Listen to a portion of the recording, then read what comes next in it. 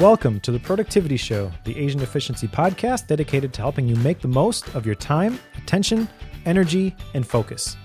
There's a saying that you are where you are today because of the choices that you made yesterday. But if you don't like the results that you're getting, I have good news for you.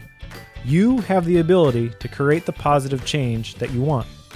All you need to do is tweak the system. In this episode, Brooks and I talk about how everything in life is the result of simple systems mechanics. We share how these simple systems are vital to working effectively and not just efficiently, and why they are the real key to achieving your goals.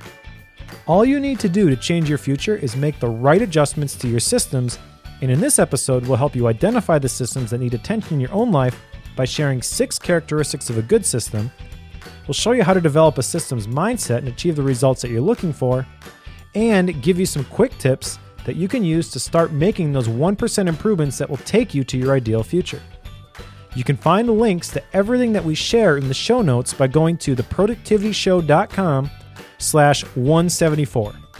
And now, on with the show.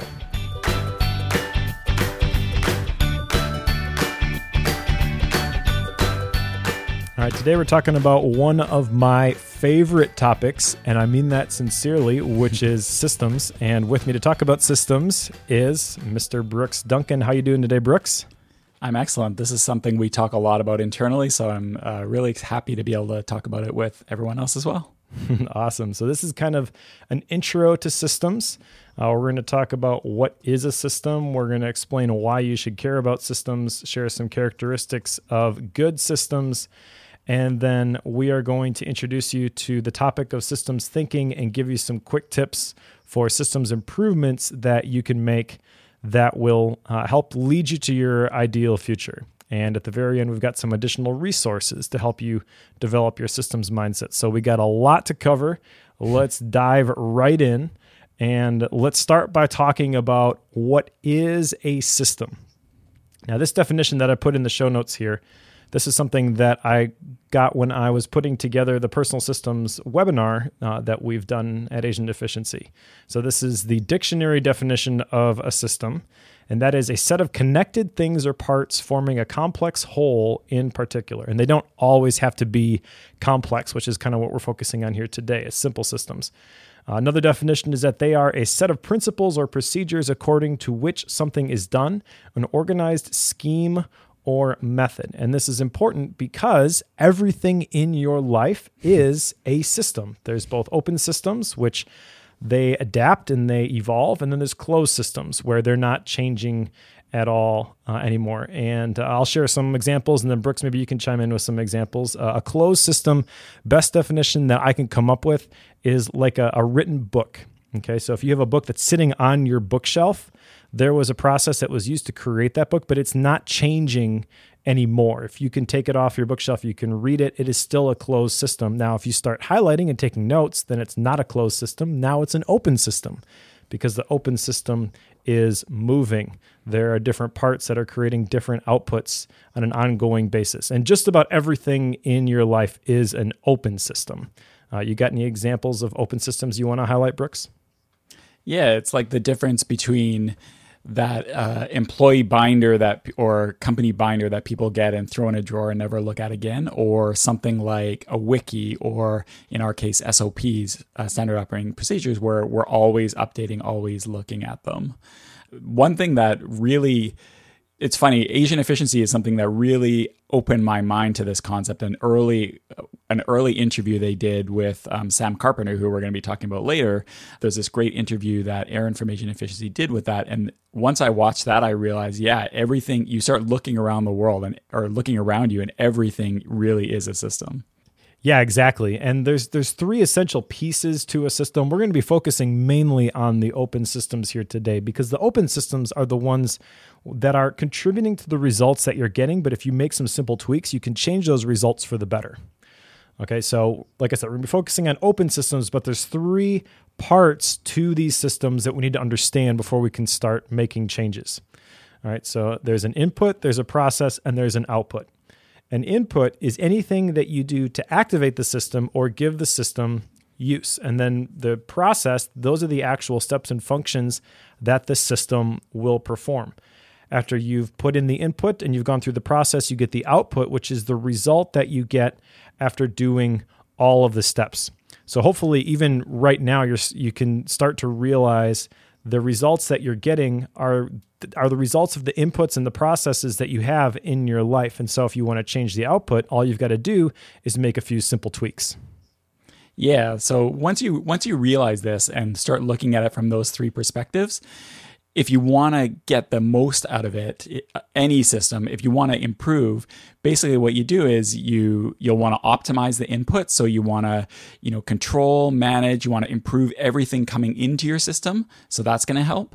And then you want to look at what's that right process to get the output that I'm looking for. And once you think of it in that system, you can really improve anything. Exactly. And this is where productivity, I think, can start to get a bad name. I followed Jason Fried, and he kind of went on a Twitter rant not too long ago as we're recording this about how productivity is a bad thing. Peter Drucker, I believe it was, that said, nothing is so meaningless as to do efficiently that which shouldn't be done at all.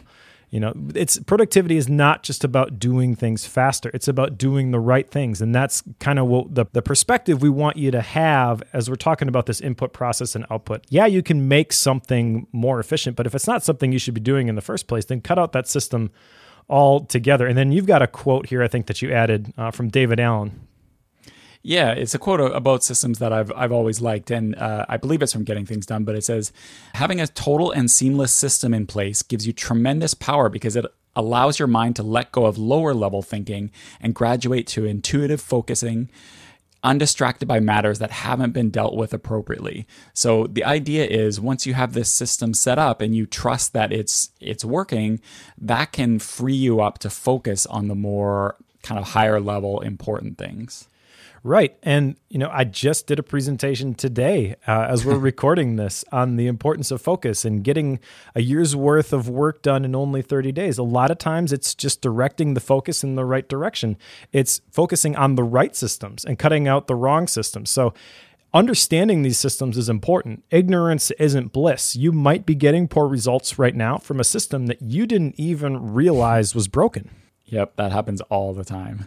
That happened to me just the other day. I set up this amazing system for our customer success team to make things a lot easier, and it did. But at some point it broke, and I didn't realize that it broke. So it actually they were doing work to compensate for that system, which if I had been a bit more on top of it, it would have been gone back to helping them again. So you definitely want to keep your eye on your systems. Yeah, and 99.9% of the time, your systems are going to work just fine. 99.9% of the time, they're going to function properly. And just to give you a natural example, when you plant a seed in the ground, you don't need to program that seed so it knows to grow. It knows what to do. But you need to know what to do when things break, because these bad results from unmanaged systems can appear to spring up out of nowhere. But there's always a cause. So go back to that input, process, output cycle. If something isn't going right, there's a good chance that your input or your process aren't aligned, or you just haven't thought through the output that you really want all the way through to its logical conclusion. You don't have a full picture of what that output is supposed to be. So fix the system. Most of the time, fix the problem. Yeah, that's the thing with systems, right? It often goes back to that IPO. Once you start thinking of things from those three perspectives, it really lets you zero in on where a problem is and how to fix it. Exactly. But unmanaged systems will produce random bad results. So you do need to keep an eye on these systems. Now, there's 6 characteristics of a good system. And this is coming from an article that was published on the Agent Efficiency blog by Annie Mueller. So full credit to Annie for the original idea here behind this. But I love these 6 characteristics of a good system, so I want to share these with you. Number 1, a system should be designed to accomplish a specific and focused purpose. And another way to say this is that every system needs a why, or why you should care that this system even exists and that you're paying attention to it. Yeah, we do our, I mentioned the SOPs earlier, and we're very big on SOPs, standard operating procedures here. But the very first thing it says in each of our SOPs is, what is this thing actually for? And that's really important. Exactly, because those systems need to have a clearly defined purpose that's going to give you the standards for when and how this system should function. If you don't understand why you have this system, then you really don't understand what it's supposed to do, and you can't evaluate whether it's working or it's broken. Number 2, a system should be as efficient as possible. All right. Now, we do things in a certain way for no reason other than we're used to doing it that way. And I think you've got an example here. Yeah. Well, this is something that when I joined the agent efficiency team, this is something that Tan really, because I was taking over a lot of the systems that we do and that sort of thing.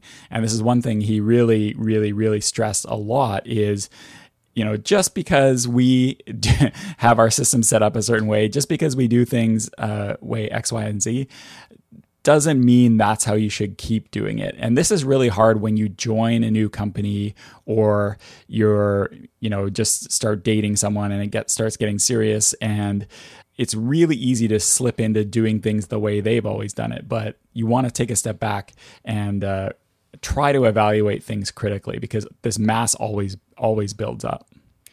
Yeah, exactly. And now that's one of the things I'm glad you brought up, the fact that you are the one who's updating a lot of the systems, because a lot of times we don't even think about improving the way that we've done things, because the pain of trying something new often keeps us from implementing changes to our systems. We just stick with what we know is going to work and get the results that we want, even if it's going to do it less efficiently. You got another example here, which I'm not familiar with. Yeah, a lot of the systems we do are kind of these in our automation software that we run, and that basically runs all the back end of our business. And over the years, we've created all these automation rules and all these things that happen in the background with our online, everything we do online at Agent Efficiency. And this new feature came out, which is a brand new way of doing this stuff. But even me, who is relatively new to the team, I was always scared to actually touch the existing things and start using the new one, because there was all this momentum and all this existing stuff here. So what we've started to do is, and this is the next thing you say, is to build a good system, question every component and only keep the necessary ones. So this is something I've started to do bit by bit, is when I am going in to work on something, I'm looking, okay, how can I improve this? What can I get rid of? And what can we implement in this new and better way of doing things? And that way it makes it effective, but a little less scary as well. Yeah, that's a really important point. Sam Carpenter in the book Work the System talks about getting above and slightly outside your current situation, getting a different perspective. And so your example, you're coming in as a new team member and you're seeing maybe this complicated campaign. Tan's always talking about how the simplest solution is invariably the best solution. So if you, when you're thinking about building a good system and questioning every component, only keeping the necessary ones, sometimes it takes that fresh perspective, a fresh set of eyes, in order to really see where you can cut those things. But it's important because whenever you do that and you make it simpler, you've eliminated additional failure points, and it's more likely that your system is going to be successful. Exactly. All right. And then number 3, a system should contain everything that it needs to accomplish its purpose. So that means the tools, the information, the knowledge, the people, etc. And we try to keep that in mind with the standard operating procedures. When I was building the standard operating procedures for how to edit and publish the podcast, I was the only one who understood the audio editing process. I was the only one who had access to Logic, but I explained every single detail, every single setting, why it should be right there, with the goal that anybody could download Logic and could edit a podcast episode, no matter how familiar they were with the audio editing process, because when you're just trying to get something done, it is incredibly frustrating and unproductive to stop and go search for the necessary stuff that you need. And often that frustration and delay just leads to you putting off the task again. Yeah, and this is something, again, going back to me being a relatively new team member, but we do have other team members that are newer than I. And this is one thing that I found really helpful, and I know they do too, is a lot of our SOPs, our documentation is very step-by-step, screenshots, everything. And so there's been times where I've needed to jump in and do something, and I had no idea how to do it. I had never used this tool before, but because we put the effort into documenting everything, I was able to go in and do it. Awesome. Yeah, and Nate's got a great comment here, which I'm going to address in the next one here. Number 4, a system should be repeatable and teachable. I think that this is where a lot of this stuff is important, because if you can't teach it, then you've created a bottleneck where you're the only person who can do this thing. You're an essential piece to this system. What you want is a system that is consistent and can repeat in much the same way every single time, regardless of, we're talking about the standard operating procedures, for example, of the person that is going to be using it. So when you're trying to make a system repeatable and teachable, you have to make it simple, as simple as possible. And Nate's sharing from Paul Akers' Rules for Improving System, the improvements have to make the process. There's 4 different criteria here. Number 1, safer, or number 2, as safe and produce a higher quality result, or number 3, as safe, same quality and makes the process simpler, or as safe, same quality, as simple and makes the process faster. Now that may sound like a lot in audio format, and this is coming from, I believe, the 2-Second Lean book, which we're going to cover in the resources at the end of this. But really, the general idea here is that there's got to be a reason for these changes that you're making to the system. And I think that most of the time, the changes that you're going to make to the system are so that it makes it more repeatable or more teachable. Yeah, I have an example of this. This was before I joined Agent Efficiency, but I had a newsletter, an online newsletter, and I wanted to get somebody's help with it. I basically wanted to write it and then get someone else to format it and blah, blah, blah, put it into the system, blah, blah, blah. And so I sat down to start documenting how I do all this stuff. And the way I didn't realize it before, but the way I was doing it, all the different steps, which I was super fast at, it was, no problem for me. But the way that I did it and just all the steps were just ridiculous once I actually started to document it all out. So doing that kind of didn't force me, but it gave me the opportunity to streamline it all, make it much, much easier and much simpler, to the point where, to be honest, I didn't really need to delegate it anymore. I did, because that was what I set out to do, but I had made it so much easier for myself and for her that going through that exercise was super valuable. Yeah, the process of delegating something is something that I've struggled with, and it's something that we're going to cover in another episode at some point. But yeah, it's definitely something that you need to apply the systems thinking mindset to, and that kind of leads us into point number 5, because when you're delegating something or automating something, when you're making tweaks to your system, you're doing so in order that, number 5, a system should give you predictable results. You want to know what you're going to get out of this system. All right, and there's a couple specific points here in terms of giving you predictable results that I want to address. First, a system should enable you to predict the requirements of any task or goal accomplished by the system. So this is things like how long a task will take, how many resources you're going to need, how often it should be done. And then once you have all these things, since the system allows you to do a task in the same way every time, you can predict almost everything about the process. And then secondly, a system should provide you some predictability for the entire area that the system covers. Since the system is used the same way every time, you can start capturing data for the area, like the words that you've written or the number of reps that you've done, the calories that you've consumed, the fuel that you need, the phone calls that you've answered, etc. Anything that's part of a repeatable system can be tracked. And that's important because tracking and capturing that data allows you to analyze and find patterns within the data. That's often the key to getting above and slightly outside your situation, is understanding what is really going on, and the data can give you that perspective real quickly.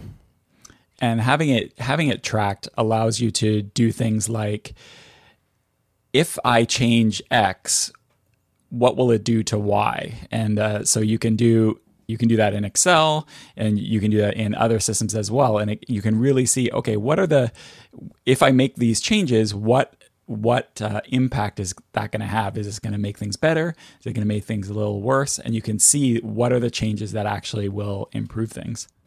Yeah, and that gets into a question that Nate had brought up in the Slack channel. He had asked, basically, I'm trying to have trouble finding the question right now, but what system should you start with first?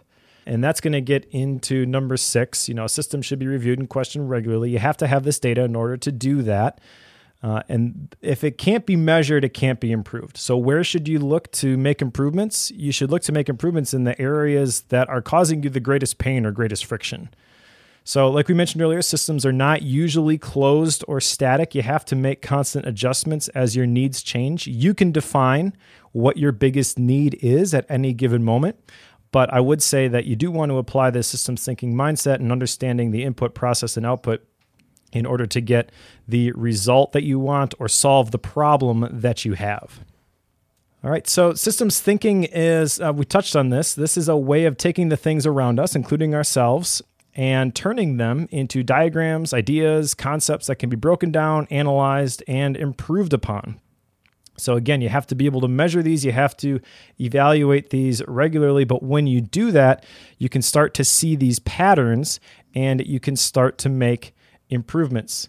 When you develop this way of thinking, it's very logical, the results that you're getting. You're not making adjustments and hoping that it's going to work. You're knowing that these things are going to work. And this is a less common way of thinking that is embraced by highly productive people that allows them to focus on the things that are most important.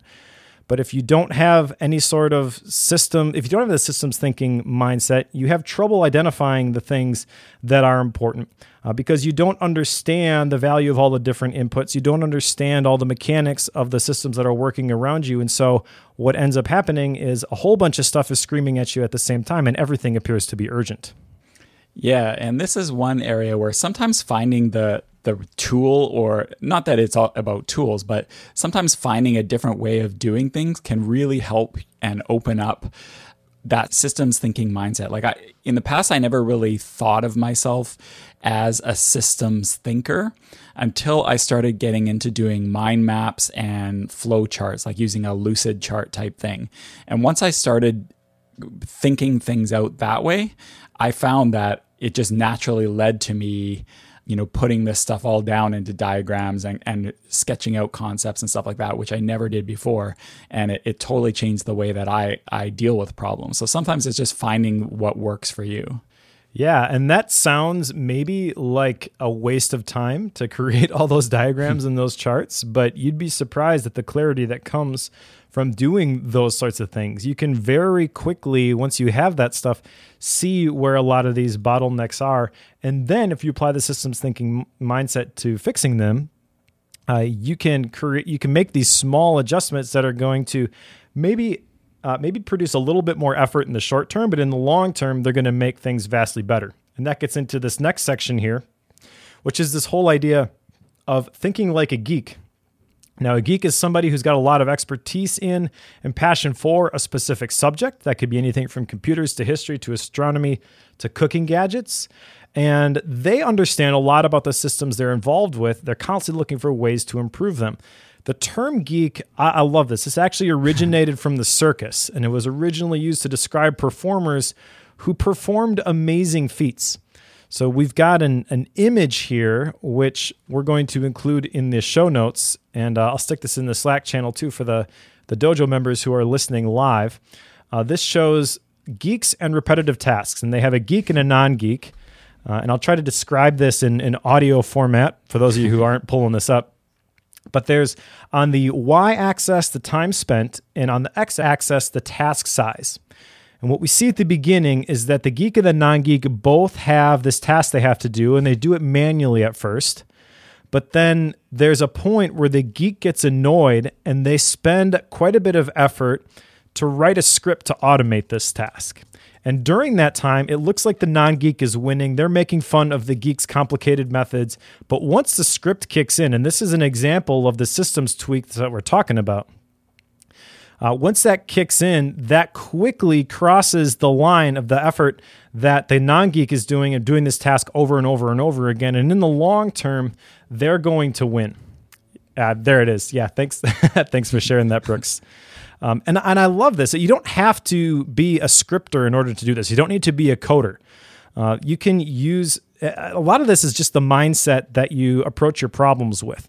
So specifically because I'm an Apple fanboy, there's a lot of programs that allow you, even with a graphic user interface, something like Keyboard Maestro, that as long as you have the systems thinking mindset, you can recognize these patterns, these things that you do over and over and over again. And there's lots of tools that you can use to make those things more efficient. And spending just a little bit of time on the front end, figuring out how to make it easier for this thing that you do over and over and over again, that's going to provide you more time in the long run. But you have to have the right mindset in order to recognize those opportunities that are literally right in front of you.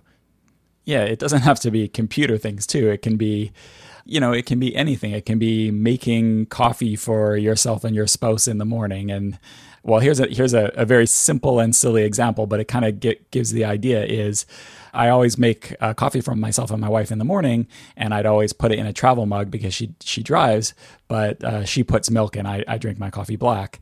And so one thing I would do is I would always tighten the lid on her coffee mug, and then I'd watch her struggle to take it off to put the milk in. So now I noticed that, and I thought, okay, well, how can I make things easier for her and make this whole thing more efficient? So now I just leave the coffee mug, the lid on top, kind of press it down so it's still keeping it warm, but not screwed in. So that's just a silly example, but it gives you the idea of looking for those little improvements everywhere. Exactly. And if we wanted to go down the rabbit hole of family and parenting, like if you don't understand the systems thinking mindset, I guarantee you that things are harder than they need to be. But as soon as you develop this mindset of the results that we're getting are a direct result of the things that we're doing, and then how do we change the things that we're doing to improve the results that we're getting, you'll recognize all sorts of things where you could make these improvements. And honestly, from a parenting perspective, where you've got kids who are placing a demand on your time. It doesn't have to be kids, by the way. It could be an office environment where you've got bosses and managers who are asking for more than you can physically give them with the current systems. Like, that's a great opportunity to look for ways to improve those systems. And that's what got me into productivity, was recognizing that there's no way I can do all of this stuff. I have to find a better way to do things. That's really important. Just recognizing those systems that are there. You'll see those, like you mentioned, those stupid little things that don't even seem like a big deal. But if you do them every single day, it just makes it easier. And making it easier means that you have more time, more energy, more willpower at your disposal for the things that really matter. Yep, definitely. All right, so the easiest way to manipulate your systems is to create these habits and rituals. Okay, so a lot of the negative results we talked about are the results of neglected systems. Best way to not neglect a system is to make it a habit. And so when I wrote this section of the outline, I was specifically thinking about all of the things that people tend to neglect that are important but not urgent. So you say, for example, you want to go to the gym X number of times a week, or you want to make sure that you have more time to read. You want to journal every night. You want to start getting up earlier. I mean, fill in the blank. If you don't create a habit, then that's not going to stick. And habits alone aren't really enough. We have at Asian Deficiency this idea of rituals, which are more sticky. And there's other episodes that we talk about what goes into a ritual. We'll be talking actually more about this topic as we're approaching the new year. But there is a very real reason why lots of people don't stick with those New Year's resolutions, why you go to the gym in January and it's packed, but by February, 75% of the people are gone. We're going to cover the components of rituals in other episodes, but we're going to give you some examples here in just a second of the little things that you can do to create the results that you're looking for. I do want to go back though and address another question that Nate had brought up. And I believe Alice said that she had this same idea. Thoughts on helping other people embrace systems thinking. The example Nate gave was people who are in jobs where they're highly protective of their job responsibilities. There's a very real fear of some people that they're going to teach themselves out of a job. I totally get that. I before I was working with Asian Efficiency, I was involved in the family business where we developed assessment and skill building software for special education. A lot of what our software did was what the teachers did. So that was a little bit complicated because you have to get the teachers to buy into the software in order to get the directors of the administration to go along with purchasing it. And a lot of them were threatened by this system, which was going to make things more efficient. And then the other approach that people had was, well, we've got this free thing that we're using, and we had to explain to people that free is never really free.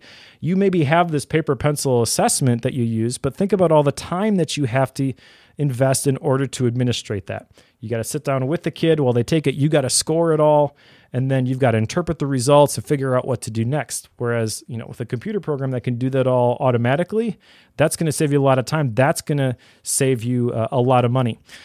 So I totally get this issue, and I would say that this is going to get back to something that Chris Bailey had mentioned when he was on the productivity show, and that is the whole reason that the whole reason for productivity is people.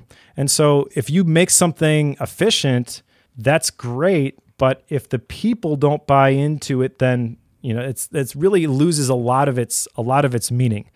And so the rituals that you want to create, you want to establish, I would say the best way to do this is to solve problems. Okay? When I've implemented, helped other people implement systems in their own lives, it's always been, I recognize that they are dealing with this particular problem and they have this particular pain point. And so helping them solve that's going to be a win for everybody. But rituals are the way to do that. The little things that you do over and over and over again. And yeah, Nate's telling us that we should be plugging our rituals course. You can definitely check that out in the store. I don't know if that's available for purchase. I know it's kind of open and closed enrollment. So depending on when you're listening to this, it may not be available. But there is actually a simple systems course that's in the dojo. So more information at the end of this episode if you want access to that. Yeah, at the end of the day, people generally care about what helps them and what's in it for them. So, Alice asked a great question, which is thoughts on helping others embrace systems thinking. And that's very difficult too. One thing that doesn't work very well is walking around going, I have this awesome and better way of doing things. You should do it too. In my experience, that doesn't work out that well. All you can do, like you said, Mike, your point was spot on to me, which is help people solve their problems and also model the behavior that you want to see in other people. So if you're helpful and at least doing your own thing in a way that looks attractive to them, they might be curious and might be interested in giving it a try too. But I find evangelizing productivity can often not work as well as a lot of us would hope. Yeah, exactly. And the reason that solving problems works so well is it capitalizes on this concept that Tan and I talked about not too long ago, where people will look to alleviate a pain more quickly than they will to increase pleasure.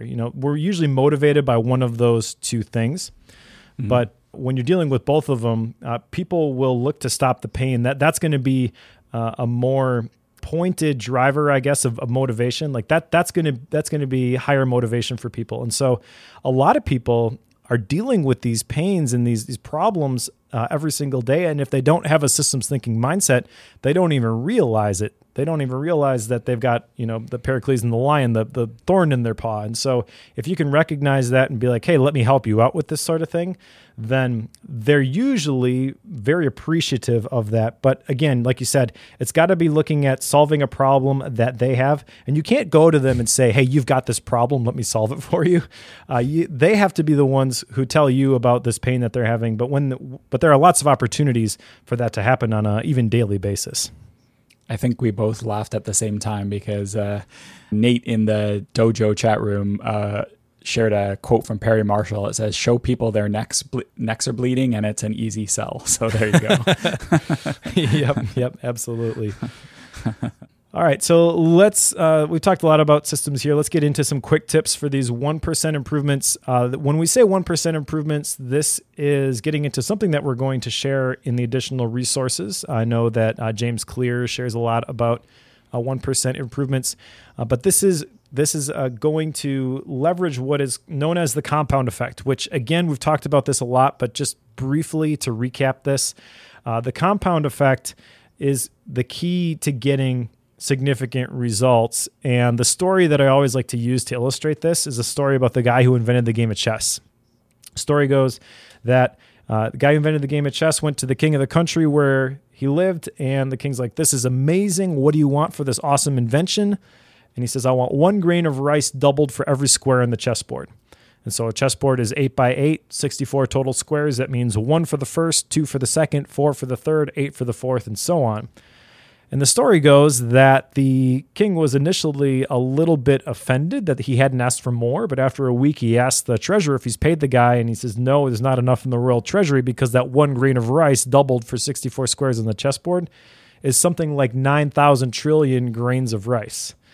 And so those 1% improvements, those add up real quickly. A 1% improvement every day is significantly more than a 365% improvement once a year.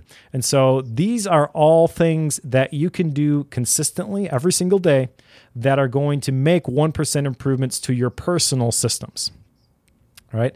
And number 1 is to pay yourself first.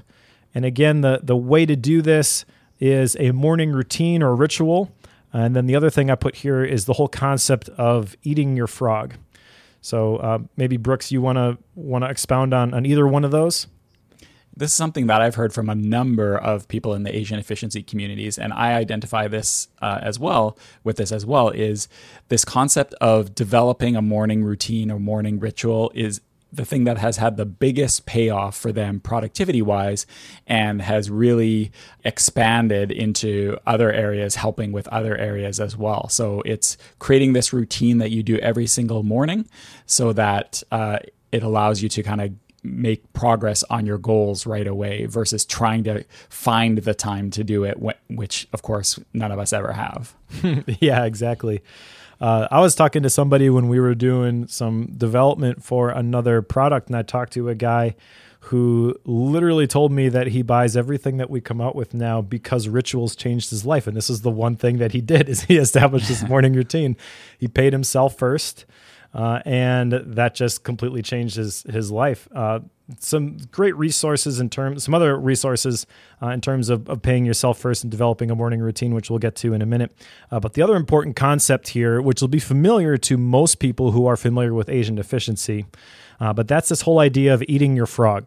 Now, this comes from the book Eat Your Frog by Brian Tracy, but the productivity spin on it anyways. But the original quote comes from Mark Twain, who, there's different versions of this, but basically said, if you eat a live frog first thing every morning, nothing worse will happen to you that day. So as this pertains to productivity, the idea here is that we often procrastinate on these important projects that we have, but if we just would bite the bullet and do the work at the beginning of the day, then no matter what else happens the rest of the day, at least we've done the thing that's most important. Yep. That. In fact, I was having a conversation with a friend of mine a couple days ago, and we got on this subject, and he asked me, "Oh, what's this Eat Your Frog thing?" And I explained it, and he said, "That's it. Just do your biggest and most important thing first." I'm like, "Yep, that's pretty much it." But you'd be surprised how effective that is. Yeah, it's really effective, especially if you stick with it. I mean, that's the key here, is that these 1% improvements, if you make these all the time, then those add up. Nate's got another version that he pasted in the Dojo Slack channel of the compound effect. It says, you've got a choice: receive a penny on the first day, each day it doubles for the next 30 days, or 2, you can have $10,000 a day for the next 30 days. Which do you choose? Option 2 is going to net you $300,000. $10,000 a day, times 30 days. Option 1 is going to net you $10.7 million. So a different way to articulate the benefit of the compound effect. But the principle is the same. You got to make sure that you're doing the things that are important to you and doing them first. So that's number 1, pay yourself first. Number 2, read more books. I cannot tell you how different my life is now that I have started reading a book every 2 weeks. And it doesn't even seem that big of a deal at the time, but what it does is it expands your mindset. The best way I've seen this described is in the book Steal Like an Artist by Austin Kleon, which I know I've mentioned on this podcast before. But he talks about how when it comes to creativity, there's nothing new. All right. So when you create something, what you're doing is you're connecting dots in a way that they haven't been connected before.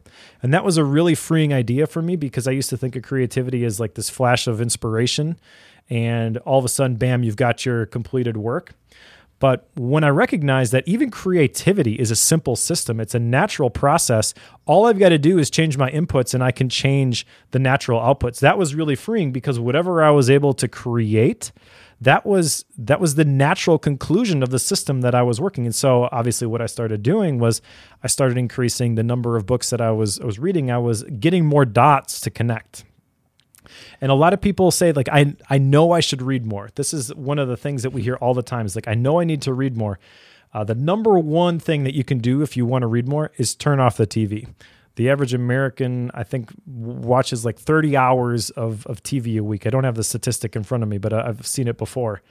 And if it's not TV, then maybe it's social media and you're spending the evenings on your iPhone instead of feeding your mind. But there is time in your day, and if you just spent even 30 minutes a day reading, that would make a significant difference.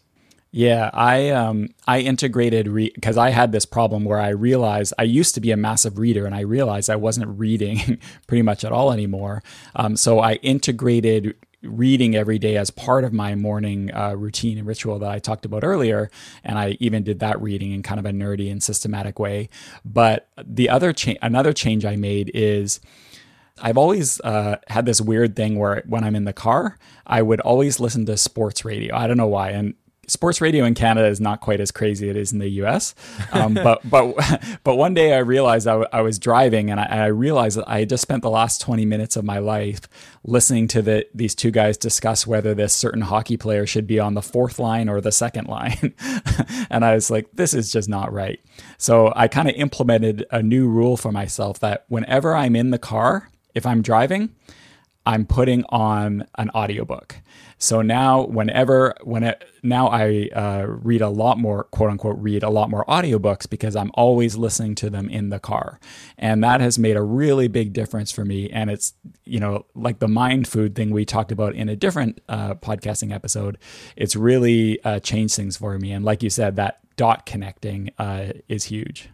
Yeah, that episode, by the way, is 170. I just looked it up. So if you want recommendations for books that have made the biggest impact in, because you were on that episode with me, Brooks, specifically our top 5 books, the most influential books and podcasts, definitely check out that episode.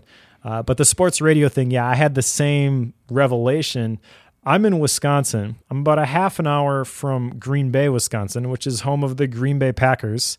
And there is no more fanatical fan base anywhere than Packer fans. They literally talk about the Packers all year long. And yeah, like they will just talk about this to death. Even in the off season when absolutely nothing is going on, that's all they talk about on sports radio. So yeah, I mean, a lot of that stuff, just understanding, again, these systems. Okay. So you're listening to sports radio, that's fine. But what's the output that you're getting from that? You feel a little bit more educated, I guess, about the local sports team. Like, is that really going to move you towards your ideal future? Well, most likely not. And so I think you and I both made the same decision that this is a system that's not worth maintaining. How do we replace this with a better system? And that gets back originally to Nate's question, like, which system do you focus on? Well, identify the ones that are either wasting the resources that you have or the ones that are going to be able to solve the biggest pain point that you have. And those can be the same thing. I mean, a lot of times the biggest pain point could be the thing that is keeping you from your ideal future. It's not the thing that is crying out to you in the moment, I'm urgent, fix me, okay? But if you keep doing the same things, you're going to keep getting the same results. The old saying, the definition of insanity is doing the same things over and over again and expecting different results. Yep. All right, so number 2, read more books. Number 3, get more/better sleep. Now, I've shared on the podcast before that I was actually diagnosed with epilepsy, so I am very militant about my sleep.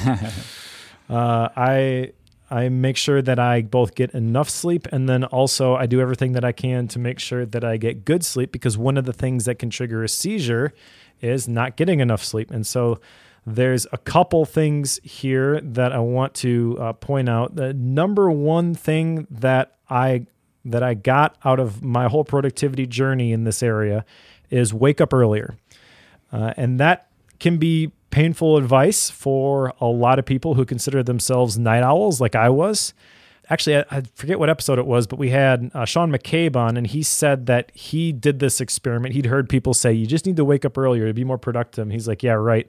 And he literally documented the output that he was able to produce when he did start getting up earlier. And he said that it wasn't even close, that he was definitely a night owl. But when he started comparing starting comparing the data, like we talked about, if you can't measure it, you can't improve it.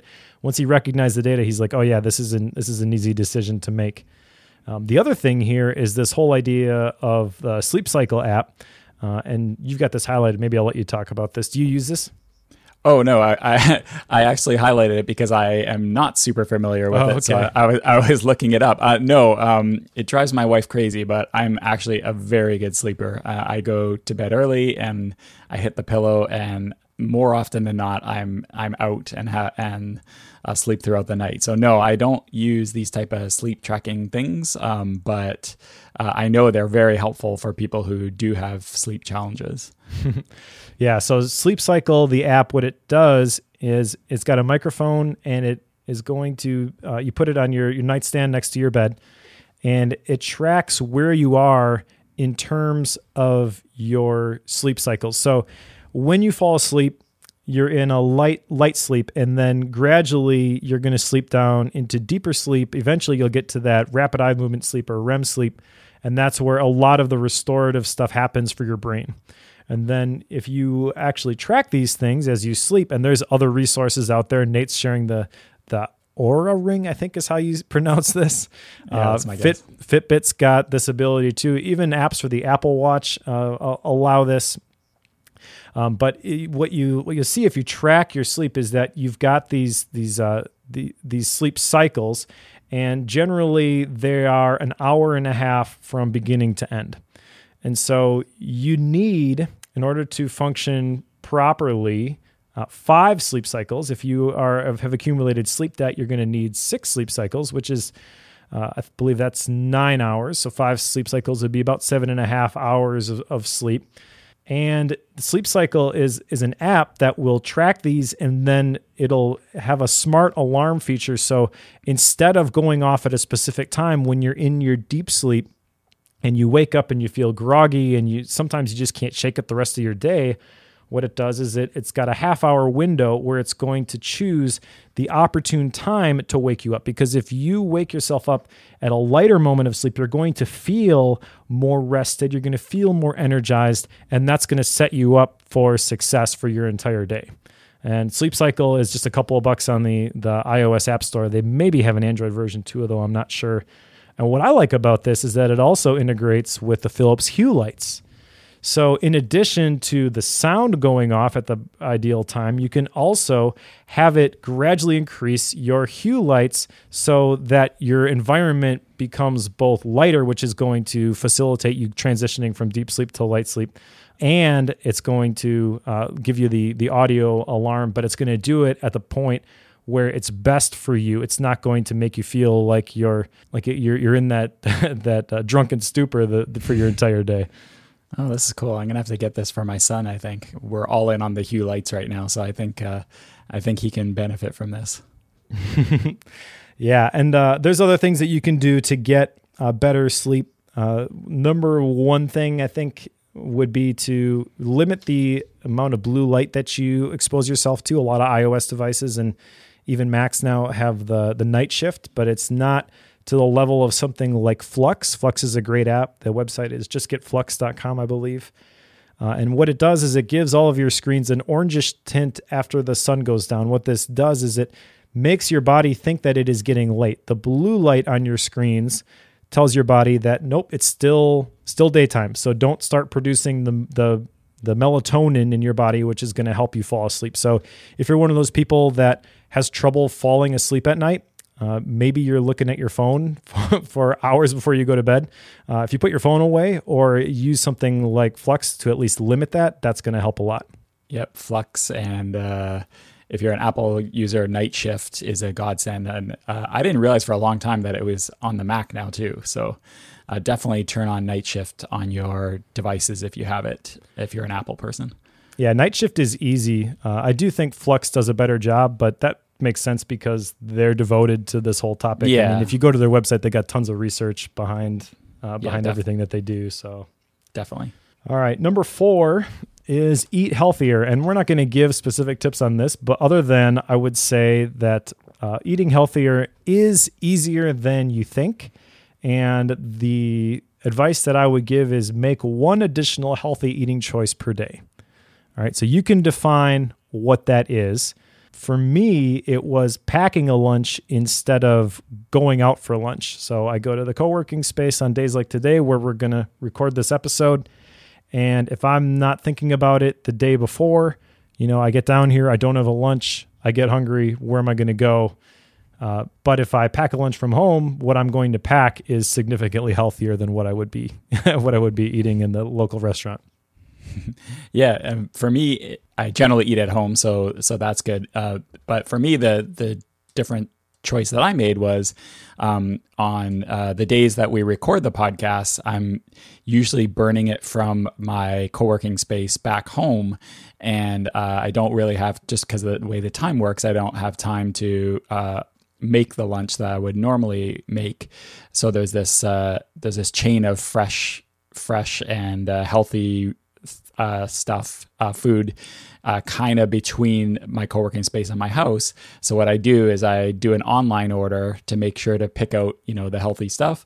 And then as I'm heading home, I swing by there, grab the bag that they have waiting for me and go home to eat it. So that otherwise I'm going to be tempted to, hit the drive-through or something like that. So that's the choice that I made. That's been working great. Yeah, it's a great example. Another thing or another reason that frequently would not pack my own lunch is that we wouldn't have food in the house, especially me being working and my wife, she's at home homeschooling our 5 kids now. Yeah. Like going to the grocery store is one of those things that can very easily be forgotten. And I'd love to use something like Instacart, but it doesn't exist in Neenah, Wisconsin. But there is a local grocery store that allows you to order online and then you just pull up and they load it in your car for you. That's basically on my way home from the co-working space. And so recognizing that this was a pain point that we wanted to solve, like that's been a big thing, because now instead of spending the time to drive through and pick up burgers or something, my wife can order ahead and I can just swing through and pick up the food at the grocery store. So again, small things that allow us to accomplish the goal of eating healthier. Yep. Next one, number 5, exercise more, is similar. Again, not going to give you specific exercise advice, but I'll just say that the movement is important. I think that's one of the best things that Apple did with the Apple Watch, is that stupid little annoying reminder to stand up every hour. Because if you are working in an office job or you're working at a desk, it's very easy to just be sitting for a very long time and not even realize it. And so exercise doesn't need to be lifting a bunch of weights. It doesn't need to be running a bunch of miles. It could literally just be going for a walk if you can't get to the gym. It's any sort of physical activity. If you do it repeatedly, that's going to give you a lot of results. I forget the specific study where I saw this, but I saw something that said, like, if you are active during the day, your body actually burns a bunch of extra calories at night as well. So even just something simple like going for a walk if you do that every day, is going to help you get in shape. Yeah, it's all and like you said, we're talking about the little 1% improvements here. Kind of funny, and another of my silly little examples, but a while ago I was about to have a meeting with Tan, and I said, okay, well, just give me a minute. I just need to run upstairs and get some water. And he was giving me a hard time saying, oh, why don't you have a big water thing down? My office is in the basement, down in the office, and then you don't have to do that. And yes, it would be more efficient for me to have a big bottle of water right here at my desk, so I didn't have to get up to get more water.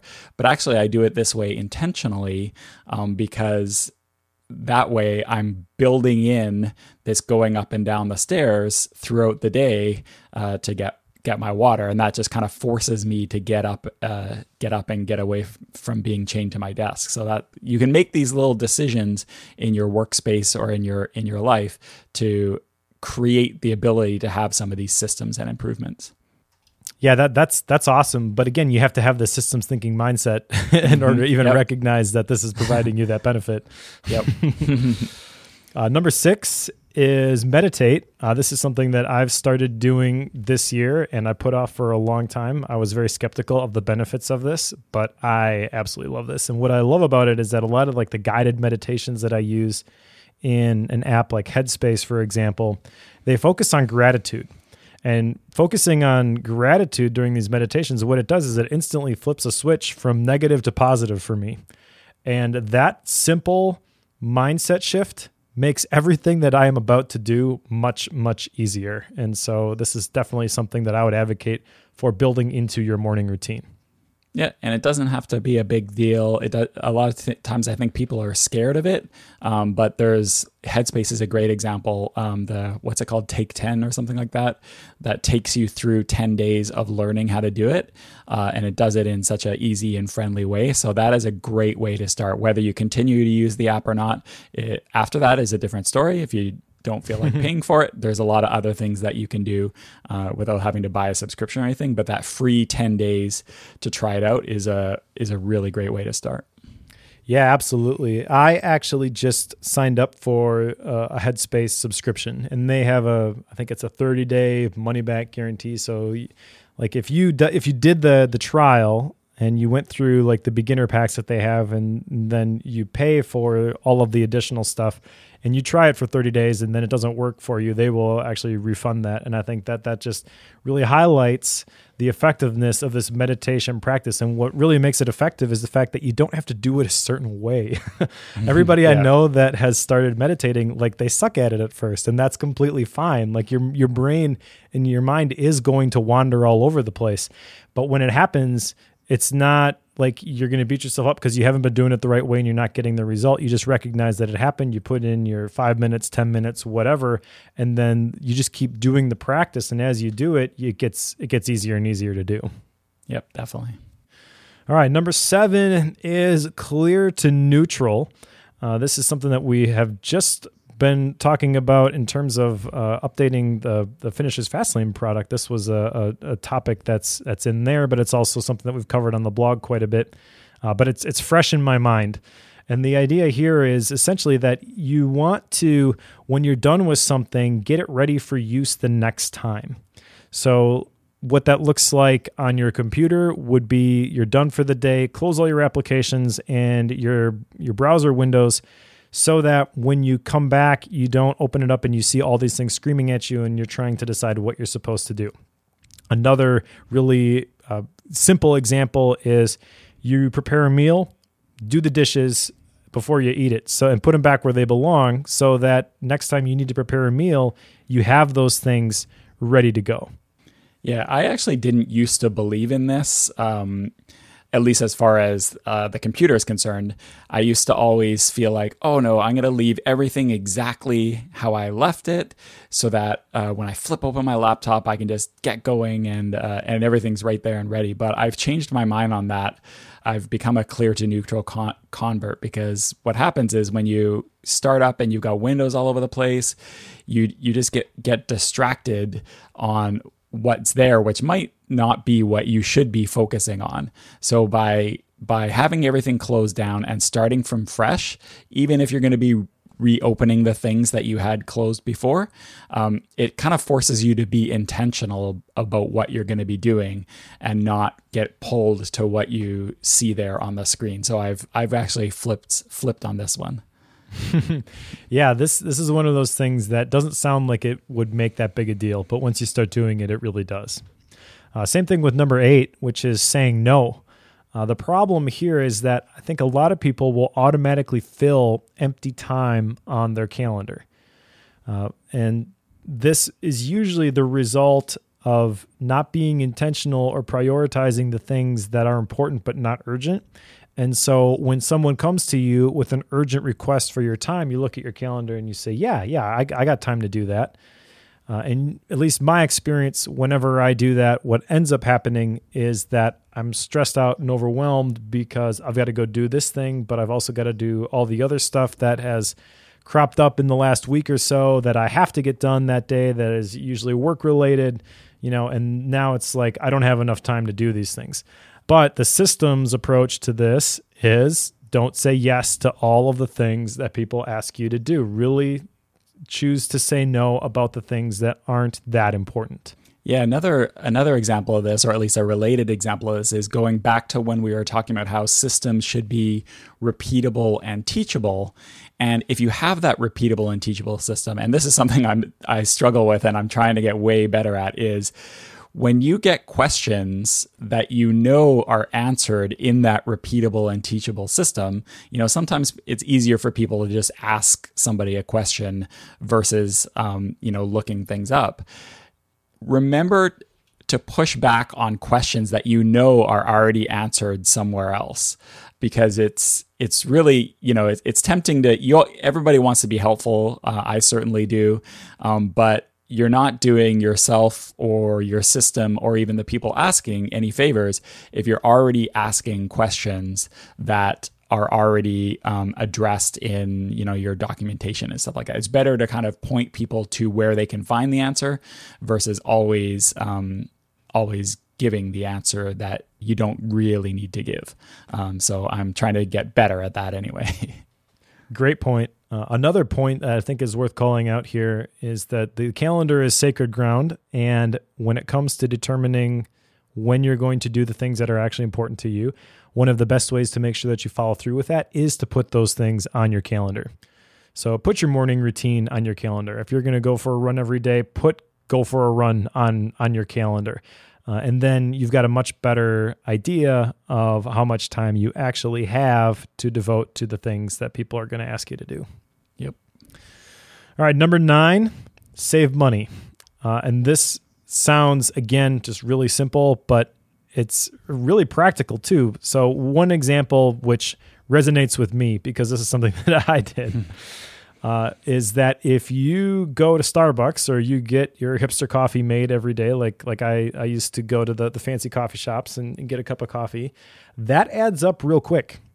And so if you cut out the expensive coffee, for example, and you make it from home, you can save a lot of money. And I'm sure that there's a lot of other examples. Maybe you can add some bricks. But the other thing that's worth calling out here is to do a budget. Same thing with the principle behind saying no and choosing what you're going to say yes to, putting those things first. That's essentially what a budget is. You're giving every dollar a job, and that way you're making sure that you're paying yourself first. You're setting aside money for the important things that you want to do, and then you don't go spend frivolously on those things that don't really matter. But if you don't do this and you just pay for things as they come up, what you find most of the time is that if you wait to save, for example, until the end of the month when you've got money left over, you don't have any money left over.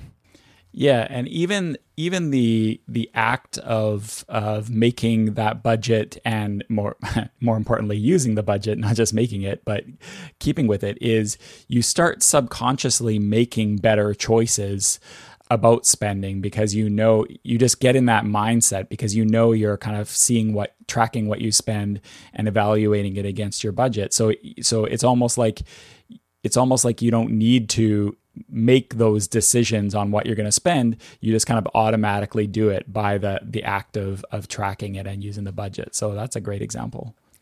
Definitely. And that kind of leads into the last one here.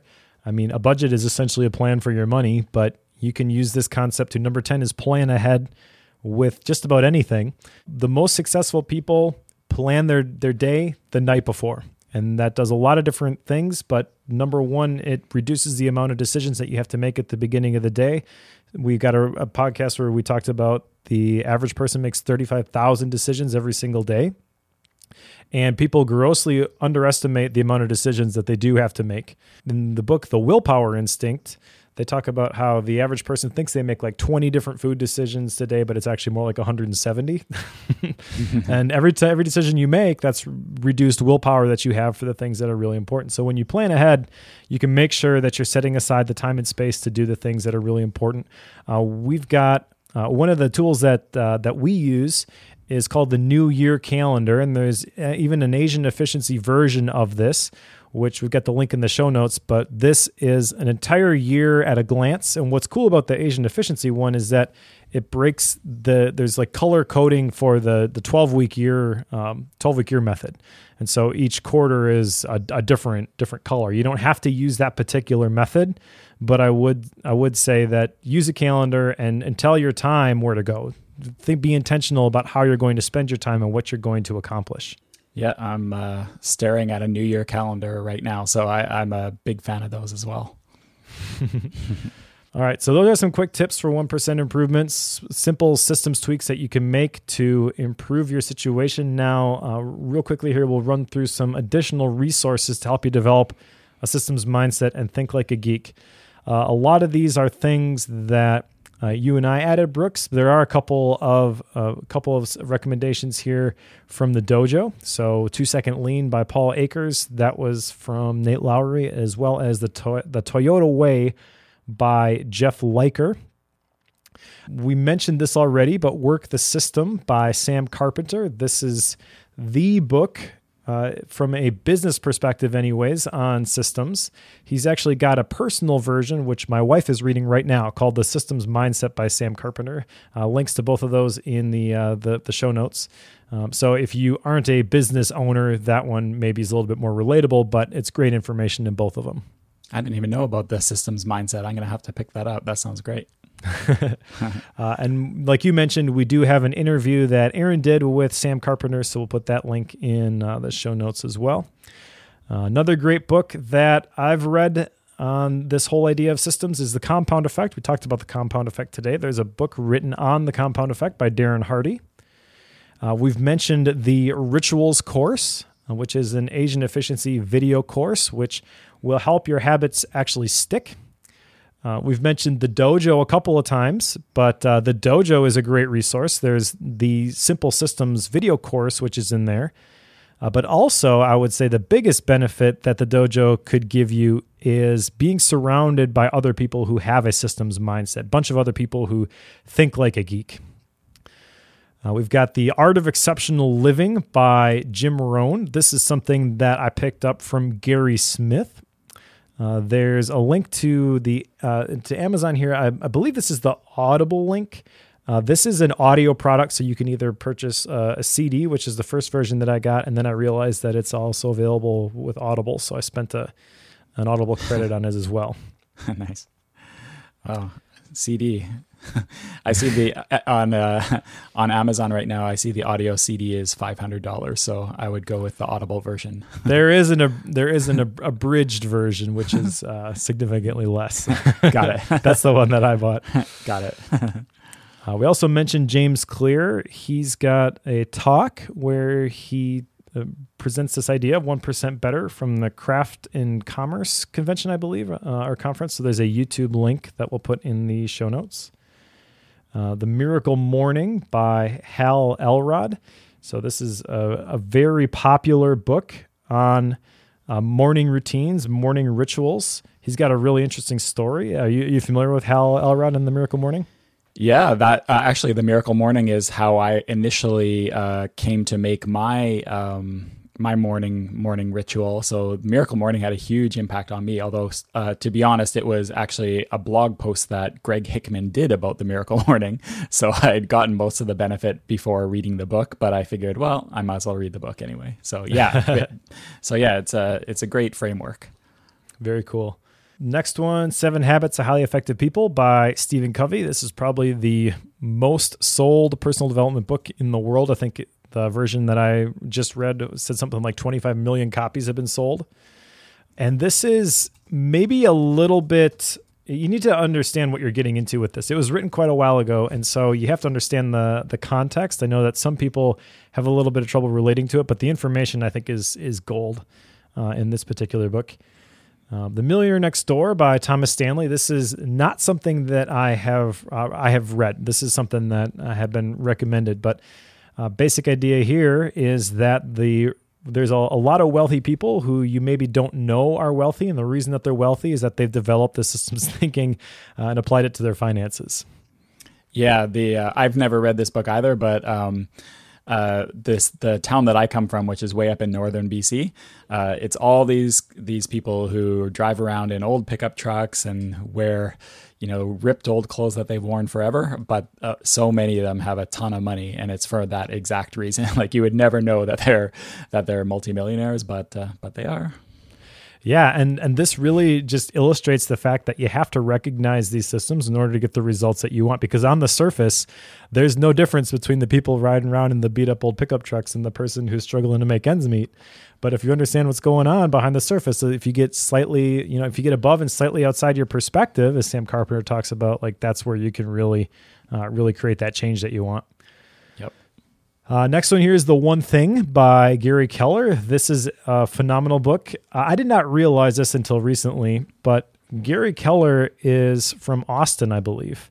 And I thought it was weird because every time I would fly into Austin, they have that Book People bookshop in the airport. Yep. They're always hyping The One Thing. And I finally realized that it wasn't just that they really liked the book because it's a couple years old now at this point, but it was because he's local. I did not know that. There you go. I noticed that too, but I didn't know that. Or maybe it's not Gary Keller, but the other guy who helped out with it, Jay Papasan, I believe. I believe is local to the area. Got it. Another great book is Essentialism by Greg McKeown. Big takeaway from this book is that if you are pulled in a million different directions, you're not going to make much progress in any of those directions. So this is a great book about prioritizing and choosing the things that are essential. And then once you identify the things that are essential, you've identified the systems that are going to produce the biggest results that you're looking for. And then the last one here is The Goal by Eli Goldratt. This is something that Tan had recommended. This is, again, it looks like an older book that's sold a ton of copies, but I have not read this. Have you? I have read it. I love this book too. The one thing I will say is it's a big book.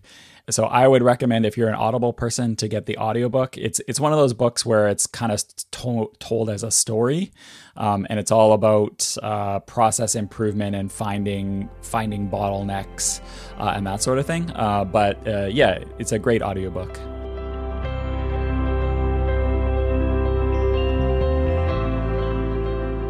Whether you are a systems expert or just starting to develop a systems mindset, one of the best things you can do is get around other people who can help you think like a geek.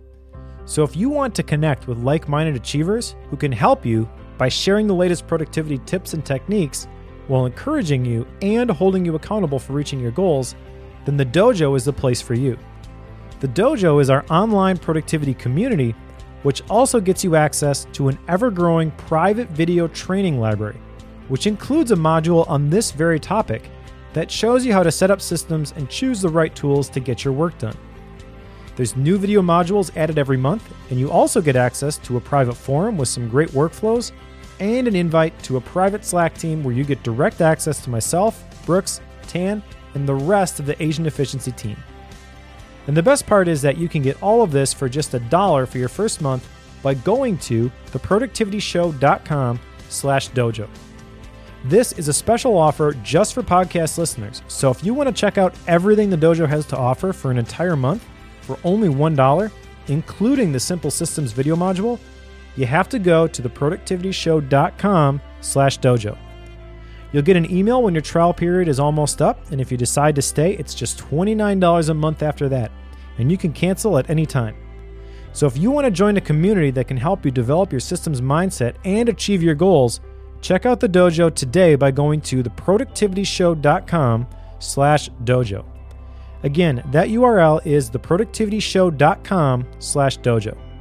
You can find links to everything that we discussed today in the show notes by going to theproductivityshow.com/174. Thanks for joining us, and we'll see you next Productive Monday.